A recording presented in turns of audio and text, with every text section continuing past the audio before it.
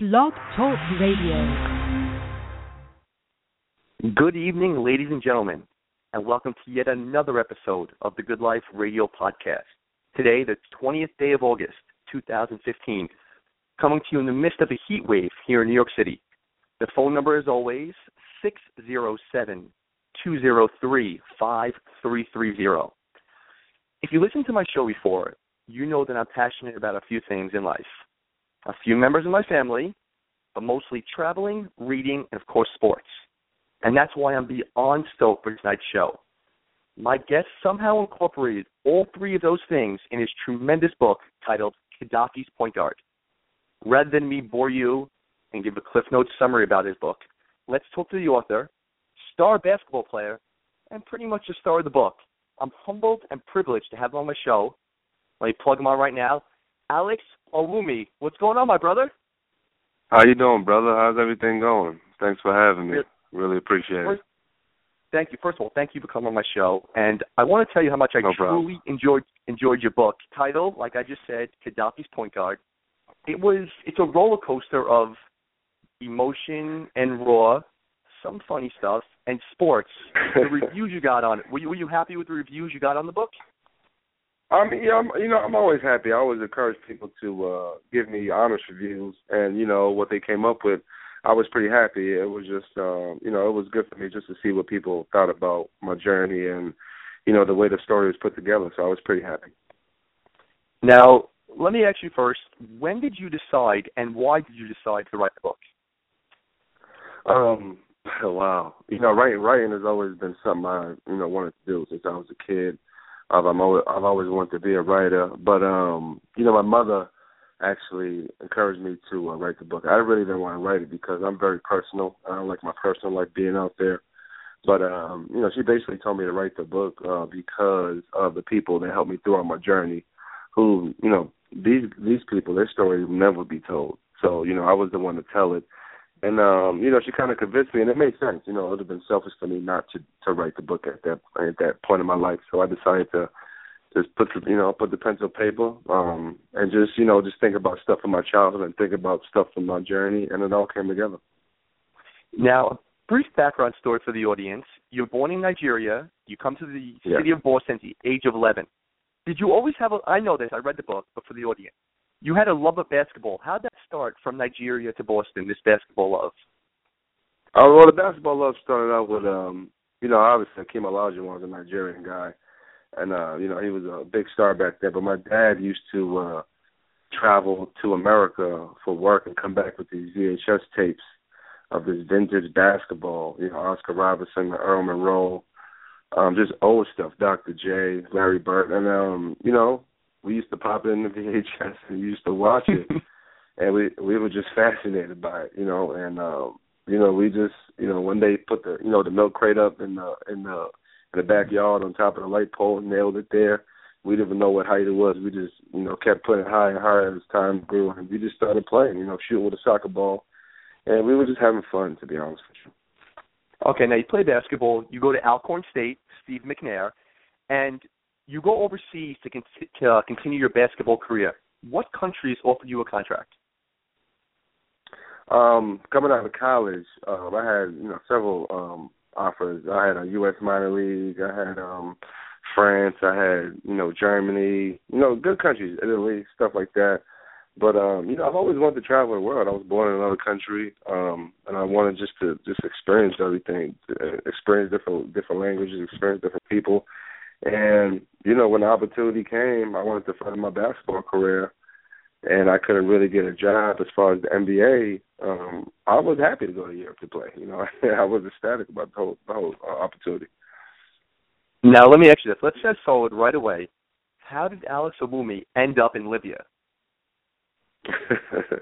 Alex Owumi ended up in Libya. It was 2010, and I took a contract in Macedonia, and I was in a situation, I didn't want to be in. It was uncomfortable. I was in a country in Macedonia, the capital Skopje, which does have great people, don't get me wrong, but, I just like to be comfortable when I'm doing my job, as anybody else would, And the situation wasn't good, so, I talked to my agent. I wanted to get out of Macedonia, And right away, instead of me going home, he told me, listen, you could go to Libya. They need guys like you. They know you. They're willing to pay you more money than you're making here. You get to further your career. And you get, like I said, I get to see the world. I get to go back to Africa. And I jumped right at the opportunity, and I was happy to. I was really happy to jump at it. Now, let me get back to it, because you mentioned Macedonia. You dealt with a lot of, I don't know if you want to speak about, a lot of race issues there, didn't you? Because they're known to be racist. And did you deal with a lot of racism there in Macedonia before going to Libya? Yeah, the city I was in, Skopje, in Macedonia. First of all, it's a great country. It's a beautiful country. The culture is great. The people are great. But it was just this particular time. I don't know what was going on. Maybe it's just the bad luck I brought along with me. I brought along some bad luck. So, me and my teammates, I had 4 African American teammates on my team, and we were, there were racial slurs thrown at us. There were things thrown at us on the court. We were called gorillas, because we were good. We were one of the better teams. So people, hate this team coming in, and then we had a bunch of Albanians on our team. And, since the Cold War, the Albanians don't get along with some other countries in Eastern Europe. And, a lot of people then, kind of look down on us. And it was tough on us. It was real tough on us. And, there was no way for me personally to continue my career in that type of situation, because I'm not just fearing for my life. I'm fearing for what I could do to somebody else. So I had to get out of there as soon as possible. Now, you said you're heading to Libya, back to Africa. Now, did you know, your book, there was an interesting point in the book. Now, did you know one of the dangers of heading back to Libya?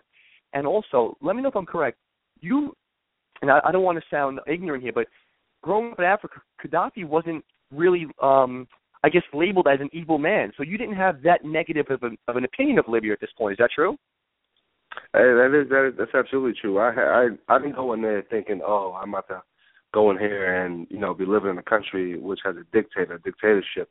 Growing up in my country, Nigeria, we had a whole bunch of great political figures and great figures throughout the continent.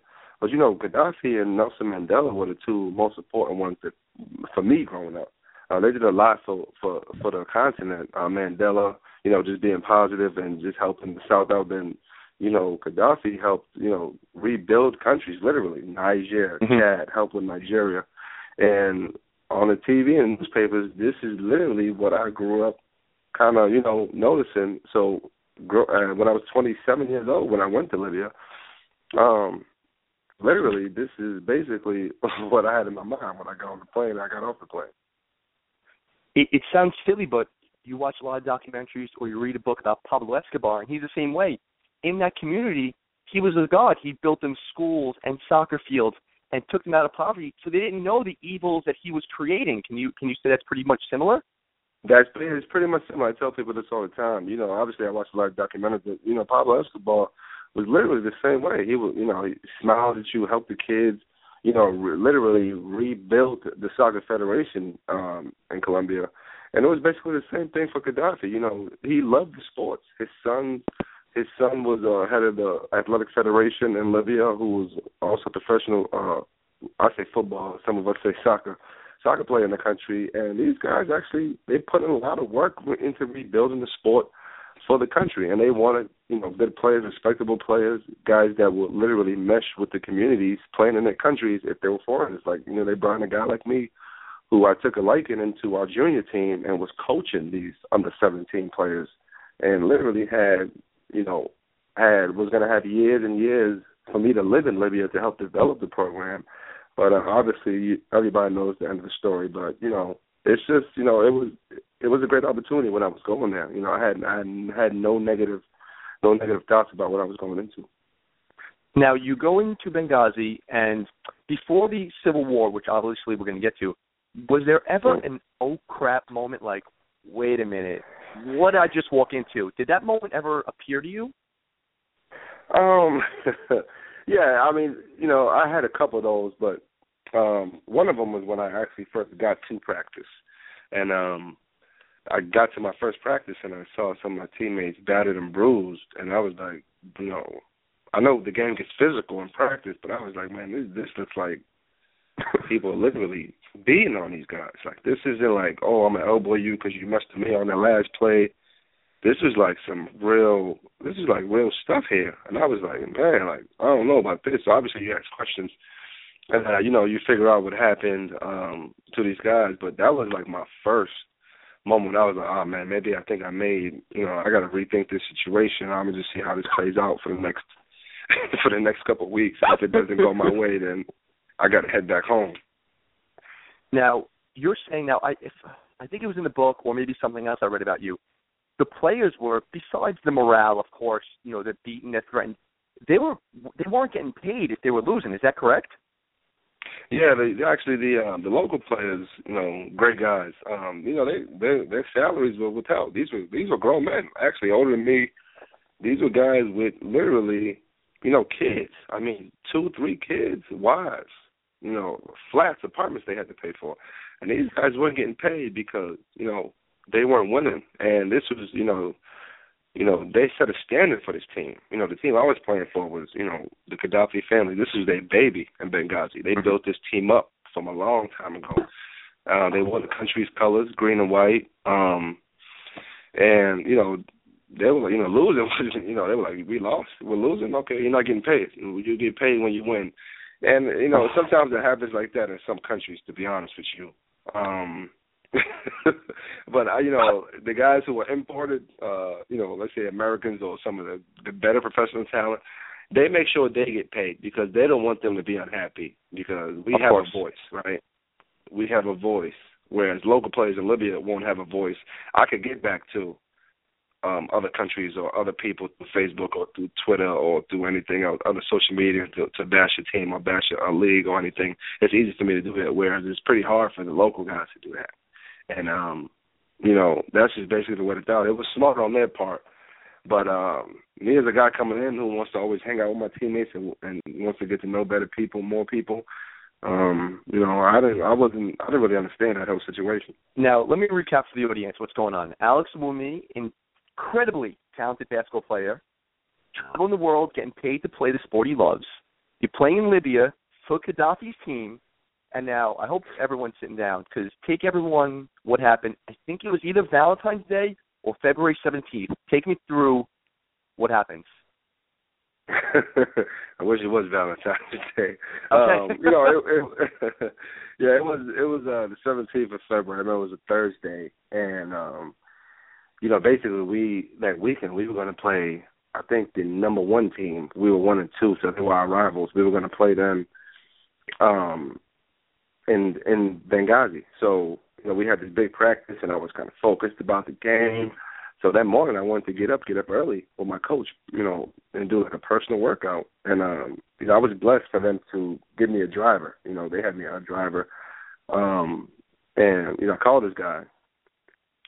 He didn't pick up. He wasn't there to pick me up at 8:30 in the morning. And literally, I obviously I didn't know something was wrong. I was late for the workout, and I didn't want my coach to be upset with me. So I called him. I said, Coach, he didn't show up. I'm sorry, but I'll walk there. It's going to take me 20 minutes. And he kind of was like, are you crazy? Do you see what's going on outside your window? It was like one of those situations. I was like, no, I haven't. I just literally woke up. And I go to, and I hang up the phone. I go to our rooftop, and I see the protesters, and I call him. He said, listen, the league is canceled, practice is canceled, everything. People are trying to get out of the country. It's going to get bad. And in my mind, I'm like, and, nobody's going to go against this regime. You know what I'm saying? That's the way I'm thinking. Not, yeah. And he's like, oh, I'll call you back. So I go back downstairs, and I'm just trying to get myself together, wash my face, clean up, brush my teeth. And literally 20 minutes later, I go back upstairs to the rooftop, and, I see these protesters still out there. Now it's getting louder, though. Everything's getting louder. And I kind of literally see army on one side, protesters on the other side. Violent, not non-violent protesters. They probably got like one of those loudspeakers or something. They just talking, flags everywhere, just mm-hmm.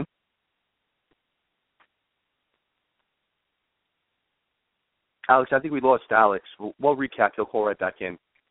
So right before he calls back, let me give you another recap on his book. He's beyond talented in basketball. He's getting scholarships all over. Obviously not good enough for the NBA. Very few are. There's a couple hundred players. He gets authors all over the world. In his book, he's a little more graphic about Macedonia. In Macedonia itself, he was dealing with so much racism. Oh, here we go. Alex is back. Let me get him back up. Hi, Alex. You back? What kind of phone do you have over there, man? Yeah, I'm back. I got T-Mobile. I don't know what happened. It just cut off. All right. So you're telling me now you've seen the protesters. They have loudspeakers, basically. Not peaceful, but you can tell they're a little on edge. Yeah, they're a little on edge. Obviously, everybody wants change and everything things going on in the country. And as these protesters are walking towards these military guys, the military men are also on the loudspeaker. Obviously telling them to stop, to go back, and the protesters are getting closer. Now the military men are kind of moving forward, and I'm like, whoa, what's going on here? I'm like, this isn't going to end good. There might be like a brawl, a lot of people getting arrested. Basically, just thinking handcuffs put on people are going to scatter, go back to their homes. That's it, boom. I see on top of a Jeep, there's this big machine gun. I mean, some of you see in the movies. And I'm looking at this thing like, wow, this is really crazy because a man gets on top of it and mans it, 2 hands on it. And I'm like, what is going on here? And I took a sip of my water, and literally the minute I took it down from my face and put it down, he just rang out shots from the top of from this gun. I mean, literally just rang it out. I could hear the bullets drop, click, click, click. And it was like everything was going in slow motion. And I was like, man, what's going on here? You think you're in a dream. So I just literally... Now, Alex, let me cut you off real quick. You're in this beautiful apartment. Like, when you described it in the book, you're in, like, a penthouse apartment over there. So you're on this roof of a beautiful building, beautiful apartment, and you're feet away from it. You can see this, like I think you described in the book, you see everything vividly from the roof of your penthouse. You're looking down on a civil war as it's happening. Yes, literally on the top of on this rooftop. And I'm literally just watching people drop in front of my face, like in front of my own eyes. And I remember because it was so crazy because I'm a physically well-built guy, and I remember my body being so weak. Like, I'm talking about all the life just escaped from my body, and it was like somebody just took all my soul out of my body, and my body just fell. I felt like I just cracked like, a piece of linguine, and I just fell, and my water bottle fell, and I'm on the corner of the rooftop looking, and I'm like, man, is this for real? I literally thought this was a dream, and I'm peeking up, and this guy's still letting off shots, and you can see people just falling. I mean, falling out of nowhere. I mean, they're not letting up either. They're not letting up, and I'm scared. I'm of course. Too proud to say, but I was actually frightened, like a child, and I ran back downstairs to my apartment, and I had to grab any type of mobile device I could to get in touch with somebody. I picked up the cell phone, and I was kind of hitting the call button. Nothing happened. I was trying to get on Skype and get my internet going. Nothing. I was basically shut off from everything. I couldn't call my parents, couldn't call anybody, and I was just stuck there, just like scared. So now, basically, you're a prisoner now. First of all, you're ground zero of the protest and the center of the Libyan civil war. You're now a prisoner. Basically, you're a prisoner in your apartment. Is that correct? Yes, I'm literally the prisoner in my own home. You have no. I'm sorry, Alex. You have no contact. You can't have any contact with the outside world. Everything is down. What at this moment is going through your head right now? 10 minutes into it, when you see that you can't make a phone call, you can't Skype, you can't email. What's going through your head at that moment? I was frightened. At that moment, I just was like, die here. Like, that's what you're thinking about. You're like, I just don't want to die here. But you're like, why am I here? At the end of the day, this wasn't my fight. I come in here, I just want to play basketball. This is something I've dreamt of as a child, just to be a professional basketball player, and I wanted to reach people with my talent. That was it, right? And at that point, it was like, okay, this is what you want to do, but, you're kind of stuck with us right now, and you have to kind of deal with what we have to deal with, so you're basically one of us. And It was frustrating because I didn't want to be one of them. I wanted to be Alex Owumi, the kid from Nigeria who was from Boston. That's all I cared about. And yeah, of course. Like I said, I was scared, man. I was really scared because, and I wasn't scared for anybody but myself because I just wanted to go home and be with my family at that point. You never miss, I had never missed my, obviously I miss my parents every day, but like that day, it was like, man, every argument that I had with my mother and my father, I was literally like regretting it. Like, oh my goodness, let me just get back to them. Let me just tell them how much I love them because you take that stuff for granted. You really do. Of course. And I was just sitting here, literally, just like I said, confined in this apartment, and I was just like literally in prison. Like, when am I gonna get out of here? Am I gonna get out of here? But at the end of the day, at the end of the story, obviously I made it out because I'm talking to you now. Yeah. But but it was more than that. It was about the people who helped me throughout the journey. And I'm wondering now. So now, Alex, you're, like you said, you're a prisoner in your apartment. How long, because there was a couple parts in the book that I would love for you to talk about. You're in your apartment. One, how long are you there in total? And describe about the food and the water, because you gave them to your neighbor. Explain about the food and water thing, because that part fascinated me, because you didn't think you were going to be in there that long. Yeah, of course. When I was in Libya, the thing for me as far as like, we didn't have, I was someplace where it was just a desert. They didn't have like a supermarket where you could go to or like a major chain. So, we would go to these markets and buy food every day. And literally, we were shopping every 3 days for some fresh. And I myself didn't literally think this was going to last for more than 3 or 4 days, So I was kind of on that, as far as food and, rationing off, stuff like that, I was okay. I thought I was okay. At that point, the lights went off, the water went off, everything was just literally shut off. And at this point, I'm looking at myself like, okay, you good. You only need this. You just need to survive, nourish yourself. But the problem was my landlord, his family, who stayed next door, and he had literally 4 females over there, his wife, his grandkids, his granddaughters, things like that. And, they were over there by themselves. He was gone in Tripoli on business. And literally, I heard the baby. Like, the baby's literally crying through my kitchen window. I could speak to them through my kitchen window. And I'm like, I'm talking to the girl, who I always remember her name to this day, Marielle. I'm literally yelling, and she comes to the window. It's like bars on the window, and I'm like, what's going on? What's the problem? She's like, oh, the baby's crying, all the noise. We don't have no food. My mother was supposed to go to the market this afternoon. Remember, it was the morning time. I was supposed to go to the market this afternoon, and I'm like, man, what is? I got 4 females over here. I'm the man over here, and I'm like, I'm gonna bring some stuff over for you guys. And she said, okay. So literally, I wasn't even thinking about what I should give them, what I should keep. I just grabbed literally almost everything. And of course. Just gave it to them. Yeah, and I was like, take this, I'll be fine. And they looked at me, are you going to be okay? I was like, yeah, I'll be fine. Trust me, I'll be fine. I went back in my apartment, and literally I looked back at my refrigerator. All I had was like a couple of slices of bread.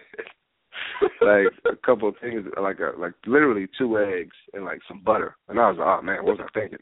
But it's just like your instinct kicks in of you just being like a nice person, always wanting to help people, like my mother. So I literally was okay. This will hold me off for 2 days, and 2 days turned into a week turned into 2, and it was a long time. It was a long time.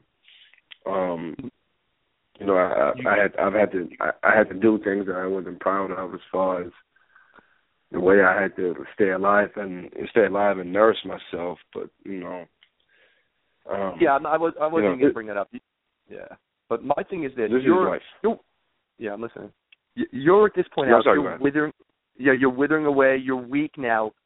Describe the moment when you're like, okay, this is it. I'm I'm dying here. You're losing faith. You're explaining you're very you have a strong faith. You're losing faith. When's the moment that you tell yourself, I got to go. I have to go live, whatever it is. And I want to part two that, because this part was one of my favorite parts of the book for many reasons. You decide to leave. Again, tell me why. And describe those kids in front, because I thought that was probably one of the most emotional and rawest parts of the book.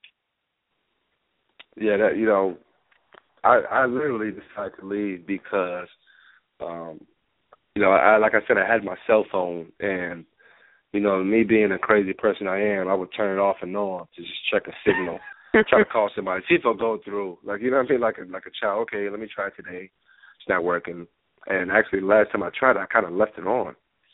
And out of nowhere, by this time, I'm delusional. This is like day 15. I'm like, my mind is literally everywhere. I mean, I'm seeing things, and I heard a beeping noise, and I'm talking to myself like, it just keeps coming. It stops, and it comes back on 30 seconds later. I'm like, what is that noise? So I walk over to my bag, and it's my cell phone, and I see my teammate Mustafa's name.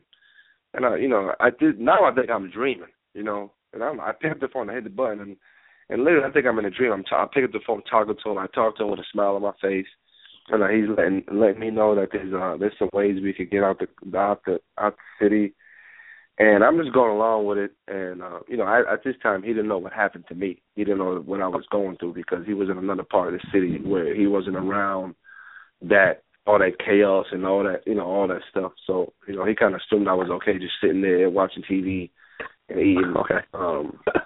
But he had no idea what you were going. He had no idea. So, he had this, my team president had this plan of getting us out of there. Literally like early in the morning, like real early, super early, hire us to drive and get us to Egypt. And, we had to get to his office and just talk to him about the plan. And, the only way for me to get to the office was with some help, at that point.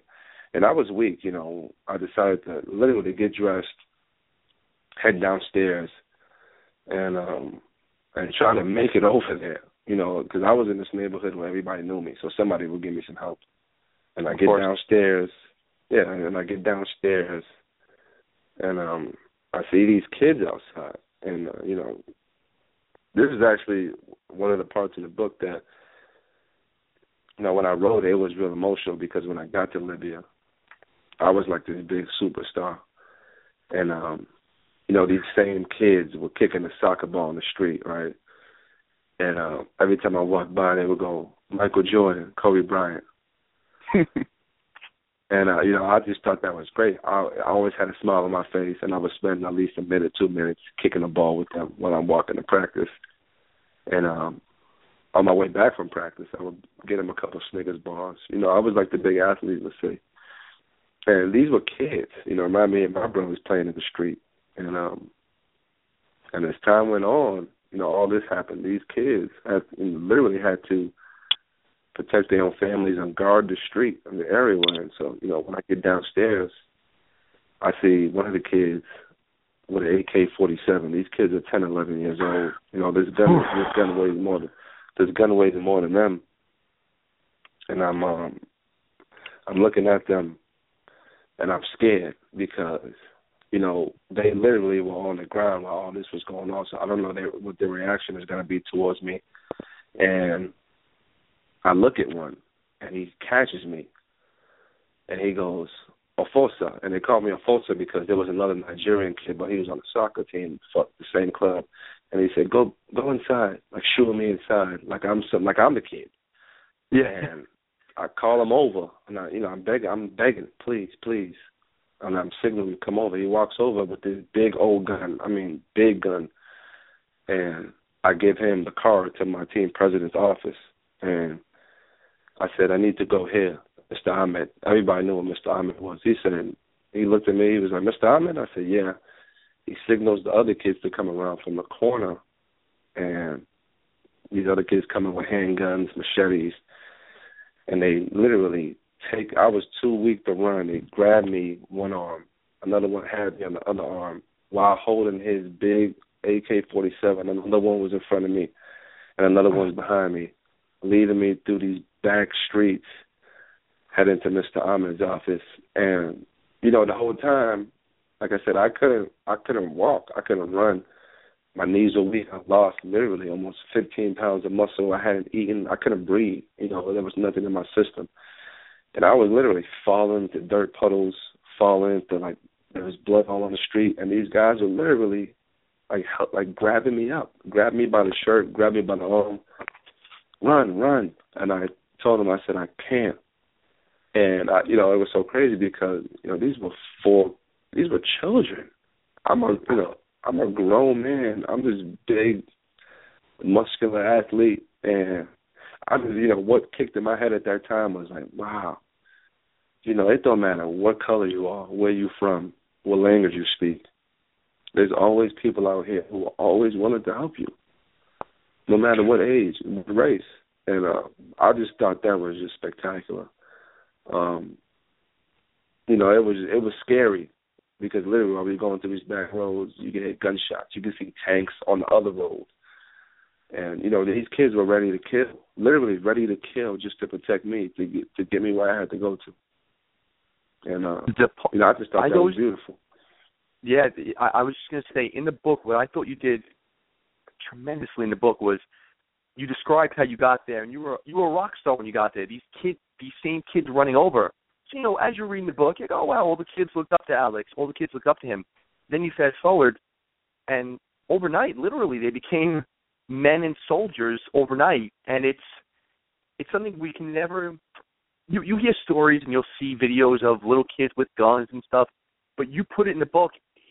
It was such a weird spot for me reading it. It's like, wow, like these kids who a few weeks ago were kicking the soccer ball, like laughing, you giving you Snickers, now they have AK-47s ready to kill for their family. That part was just, for me, so raw and so emotional, and that's why, like I said in the beginning, the roller coaster that the book takes you through. Now, Alex, you're taking a taxi now. You're going through these scary-ass checkpoints. You don't know what they're going to do because you're going through checkpoints here. Finally, you get to Egypt. You think you're free, and they put you in basically, is this describing it like a refugee holding camp? Is that a good way to describe it? Yes, it was. I mean, it was literally the biggest, what I was told was the biggest prison in Egypt. It was on the border. So, you know, obviously this is where you send the guys who commit, you know, the drug crimes and kill people. So we were literally living on the prison yard, right? And so some of these prisoners literally could see us from, like, their cells. And it was just thousands of people in the yard and in the front by the gate. And they just threw us there. And, you know, when I got there, me being the arrogant, cocky American that I am, basketball player guy, I just started fussing about it. When I think about it now, it was about nothing. It was about something stupid. I wanted to go home. I probably told myself I wanted a private jet home. Something crazy. You know, I done went through so much crazy stuff that I was just probably blurting out everything. There was a couple of F-bombs in there.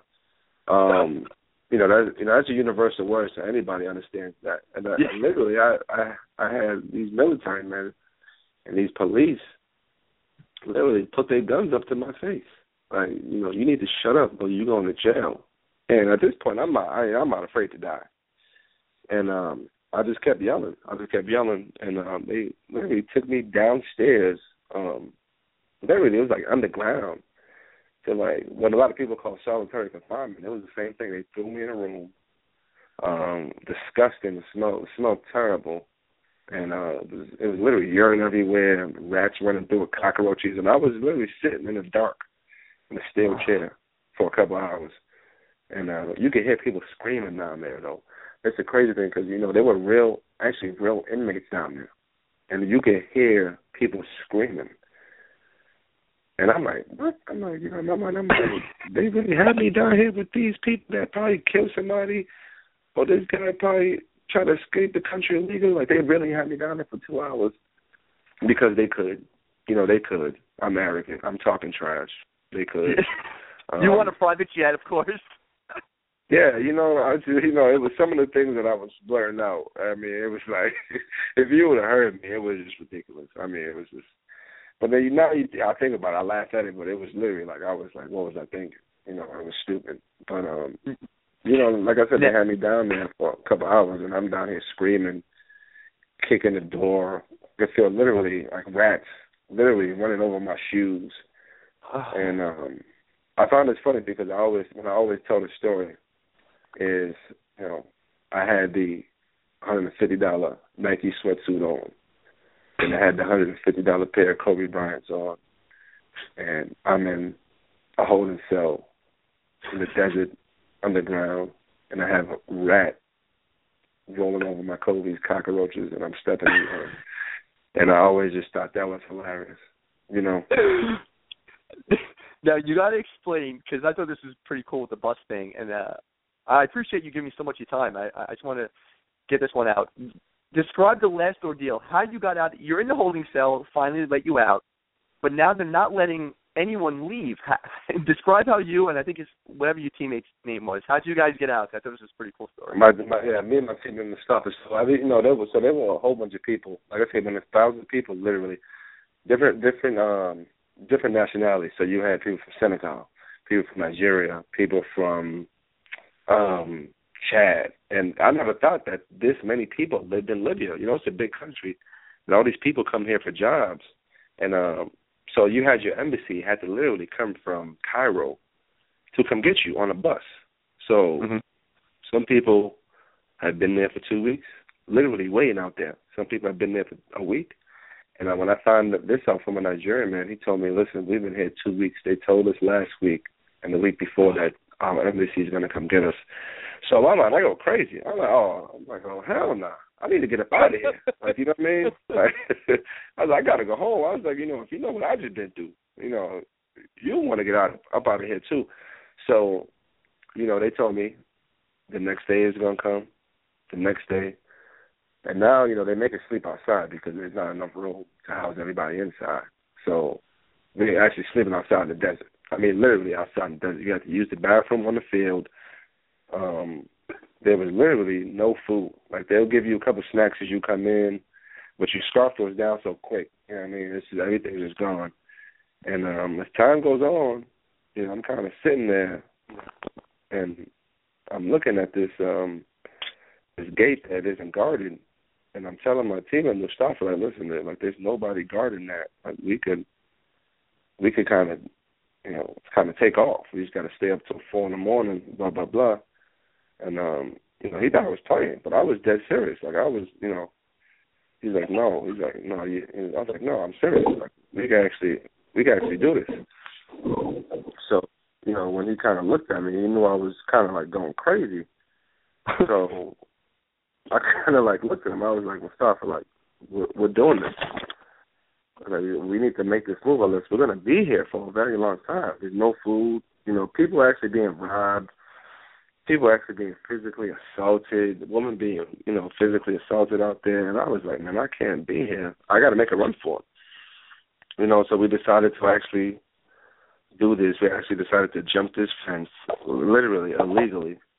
And we made it to a part of the refugee camp where they were only letting Egyptian nationals get on buses. Literally, all you had to do is have your Egyptian passport and you were good. And we found our way to a bus that was going to take us to Alexandria. I was going to take us to Cairo, I'm sorry. And, you know, we got on this bus, right? And we, you know, we're all dirty, muddy. Like I said, I'm in my white Kobe's, now they're brown. I'm disgusting, you know. And I'm looking at this, like, and I'm like, I get on the bus, and this bus driver looks directly at my feet. Like he's like, Egyptian. Yeah, he looks directly at my feet, and he's like, nah. He's like, passport. I gave him my passport. He's like, no, Egyptian. I was like, I'm American. I please, I need to go home. You know, now I'm just begging people for favors now.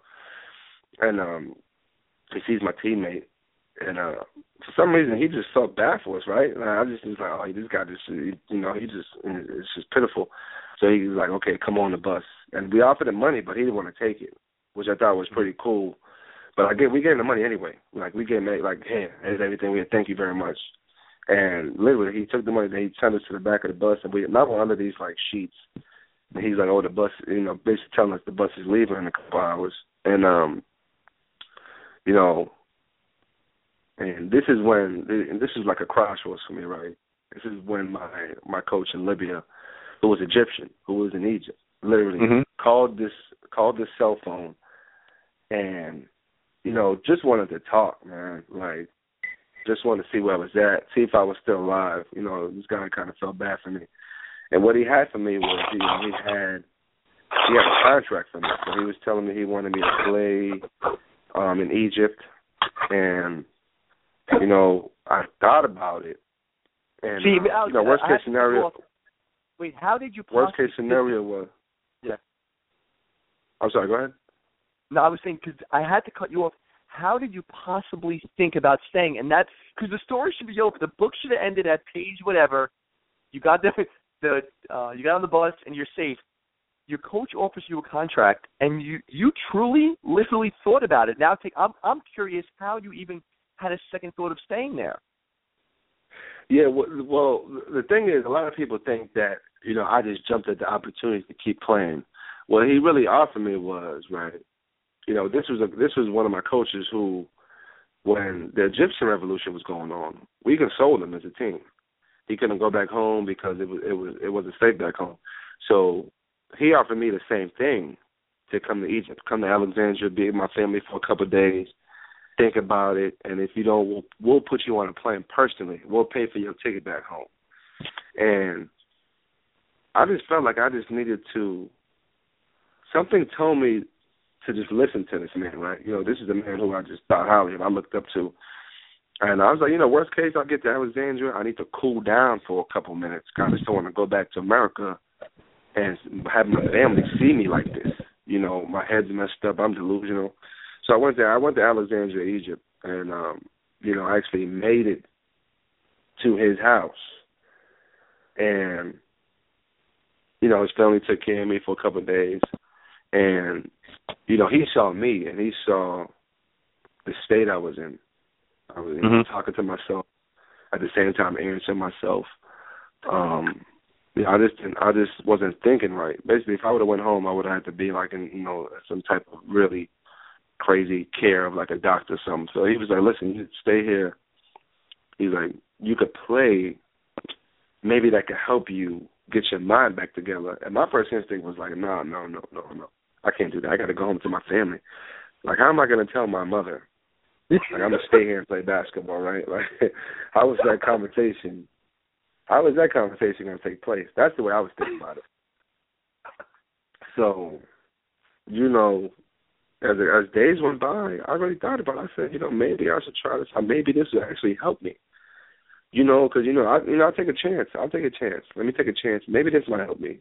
Maybe it won't. But if it does, it does. So, I had to break the story to my mother. How'd that phone call go? She didn't like it. I had to, break it to my brothers. My brothers went crazy.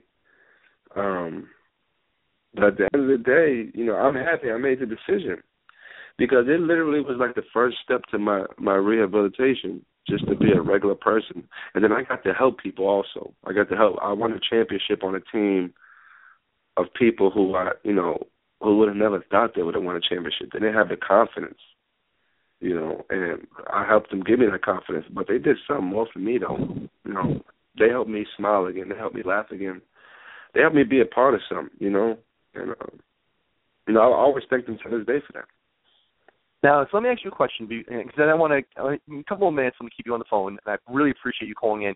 How do you get refocused back on basketball? Because I believe you won the MVP. You just mentioned you guys won the title. How do you get refocused? I know it wasn't the next day. It's like, all right, let me get back to basketball. Boom, I got that killer instinct back. How do you get that back? And what drove you? Well, that was tough. That was tough because when I started playing again, I was terrible. I was bad. I was literally a shell of myself because my muscles. I lost almost 20 pounds, so I wasn't as strong as I used to be. I had to literally learn how to run again, how to cut. And a lot of people saying, "Wow, you've been doing this for almost 25 years, right? Like, it should be easy for you." People don't understand. My body literally went through shock for 3 weeks. Like, it was like, okay, like, we're about to shut down if you don't do something, Alex. Like, all the, my liver was like, yo, you want to be done, kidneys, my insides. So I had to literally learn how to run again, learn how to breathe again. And it took me like a week, man. I'm not going to lie to you. And extra work and everything, running outside in the Egyptian heat, which is crazy. It's hot. But, I had to beat up my mind and get my mind back for me to get my body back and my game back. And that was the first step. But it took me a while. I was pretty bad. My teammates were like, wow, this is the guy. This is the professional guy who was literally scoring 30 points a night. This isn't him. He's not that good. So, it took me a while to show them, because obviously they didn't know what I went through. I had to literally explain to them, or the coach had to explain to them what I had been through, and then they got it, But, like I said, those are the steps I had to get back. Now, Alex, let me hit you up with some personal questions now. And let me say, you exceeded. I read your book. I reached out to you a while ago. I'm like, man, I want to interview you. And you were beyond gracious. You wrote right back. We've been in contact, texting and stuff. You told the story tremendously. Now, I always ask a few personal questions, okay? Right now, you come to New York City. Me and you are hanging out. Press somebody. Who's the coolest person, most impressive person in your phone? Now, you can take your cell phone out, whip it out, and text them. Who's the coolest person in your phone right now? The coolest person in my phone. Wow. I have a lot of cool people. If I'm trying to impress a girl, what am I trying to do? Listen, here's how it's funny. I've interviewed a ton of people. I think over 100 different athletes. Everyone's like, all right, if I'm going to try and impress a girl, it's this one. But if I'm going to impress the guys, it's this one. So give me both. If I'm trying to impress a girl, it'd be Kenny Wormald. He's like a big time actor in Hollywood, and he's a good friend of mine. So if I'm trying to impress a girl, I'll be like, yo, this is my guy, Kenny Wormald. He's been in Footloose. He's been in all these movies. He's a handsome guy. I know him. This is my guy. That's how I do it. And how about if you want to impress the guys? Because the guys care more about the guys. So who do you? If you're gonna impress the guys, yeah. But I mean, if I'm trying to impress, a couple dudes to see I got status. I'm trying to think. I have a couple friends. I have one of my best friends plays for the Atlanta Falcons. He's actually one of the better players in the NFL. I'll probably text him or. Well, who's your player? Who's your boy in the Falcons? Tyson Jackson. Okay. He's a defensive tackle. That's a really good one. Yeah. Yeah, he's number 3 pick, 2009 draft. So yeah, it's like my best friend. He lives close to me in Atlanta. But I think that's about it. I have a lot of cool people on my phone. I have a lot of people on my phone that people probably wouldn't think I would hang out with. Like entertainers, rappers, athletes. I have a lot of people on my phone. I get your Rolodex is pretty good. Now let me ask you this: did you ever meet Qaddafi? Is that what? Did you ever meet Qaddafi? No, I never met Qaddafi. And the crazy thing was, we were supposed to have literally like a team dinner at his house, like 2 weeks after. It was scheduled and everything. But I met his son Saudi, Saudi was like the next in line. He was like the guy who took care of all the sport in the country. And there was actually like a Brian Gumble piece that was done on Saudi, I think like 2 years ago, about his lavish lifestyle. He paid 50 Cent $1 million to rap at his birthday party, paid Beyonce $1 million to sing at his wife's birthday party. So he was like the next in line, and he was like a big figure out there. He's like as big as his dad out there. So when people saw me shake his hand, at the time I didn't know him, but people were like, wow, it was like shaking President Obama's hand. I was like, wow. Like, man, you got us a dinner at their house? Like, this is crazy. Yeah, it was just it was big to them, but it wasn't to me. Alex, how about your favorite country to visit? My favorite country to visit would be England. My favorite country, and hands down, because I just love the British accent. To be honest with you, those people love to party too, man. Like the people in England love to party. And, a city that was playing in Worcester, I actually, the city, adopted me. So, I built a lot of relationships out there. I had a lot of families adopt me. So, I mean, I go back. I'll forever be like a resident of that city, and it's literally one of my favorite countries to visit, hands down. I just love the bad weather, like like the rain, and it's just quiet. People are nice. I'm not saying that they're not nice in America, but people just, people understand me out there. Like, it's like a big thing when I'm always coming back, But I love it. I love it out there. Now, let me ask you 2 more questions. You still play? Because I read you still play for them. Yeah. This was I just finished up my 3rd year, but this year I will not be going back to them. I'm gonna explore other options in Europe. But like I said, that place is always my home. I'm always there in the summertime. Oh, okay. You're still gonna play though. Oh yeah. I'm still gonna play. Yeah, I'm still. These knees aren't that old. Now listen, let me ask you this. It's the last question. Is it true that you're a Nigerian prince? I don't know because someone just texted me asked him if he's really a prince. Are you really a Nigerian prince? Well, here's a story. Yeah, I am. Okay, I am. This is a good way to end it. I am. A Nigerian prince story. Okay. Yeah, my grandfather, Joseph Otiri Owumi, he was, obviously people reading the book. He was a wealthy man in southern Lagos. He controlled 40% of the rubber in Nigeria, of the rubber industry in Nigeria. And this is, he was born 1860. He's an old man. And he literally ran the village, and his father was a prince through royalty. So it's always been passed down. So it's in our bloodline. It'll be in our bloodline forever. And I never told people, I never used to use that story and tell people that story in high school. That's an easy story for a guy like me to tell girls, you know what I mean? But it was just of course, man. That was something. That was something I never wanted to tell anybody because it wasn't I was ashamed. It was just I just want people to just know Alex for Alex. You know what I'm saying? Of course. My parents never told none of my friends that story. But when the book came out, a lot of my best friends, people who I've known for over 20 years were like, what? You've been holding this for months all this time. We could have got them girls when we was over there. You know what I mean? It was, not that you look back on it, it's funny, but, it was just something that, I put in the book and a lot of people read and they asked me. Literally, I get asked that every time. I'm like, yeah, it's true. But it's a blessing, though. Listen, mate, I had an absolute blast interviewing you. I'll follow you, obviously. I'll follow you, obviously, where your next country is. And it's funny, all I do is travel. I just got back from 3 weeks in Europe. I'm going to Thailand for a few weeks, so maybe I'll pass across. If you're over there in Europe, it won't be fun to meet in Atlanta or New York. If you're playing in some random European country, I'll come to one of your games. All right, my man? I appreciate it, man. Thank you for having me. Thank you so much for calling in, bro. Be good, all right? All right, buddy. Thank you. Thank you. Alex Owumi, I'm telling you, what an awesome guest, first of all. His book, like I said, Qaddafi's Point Guard, it is such a good book.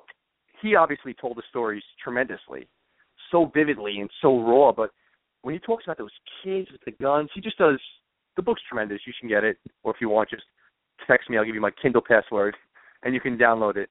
But listen, thank you, everybody, for listening. A few more guests coming on this week.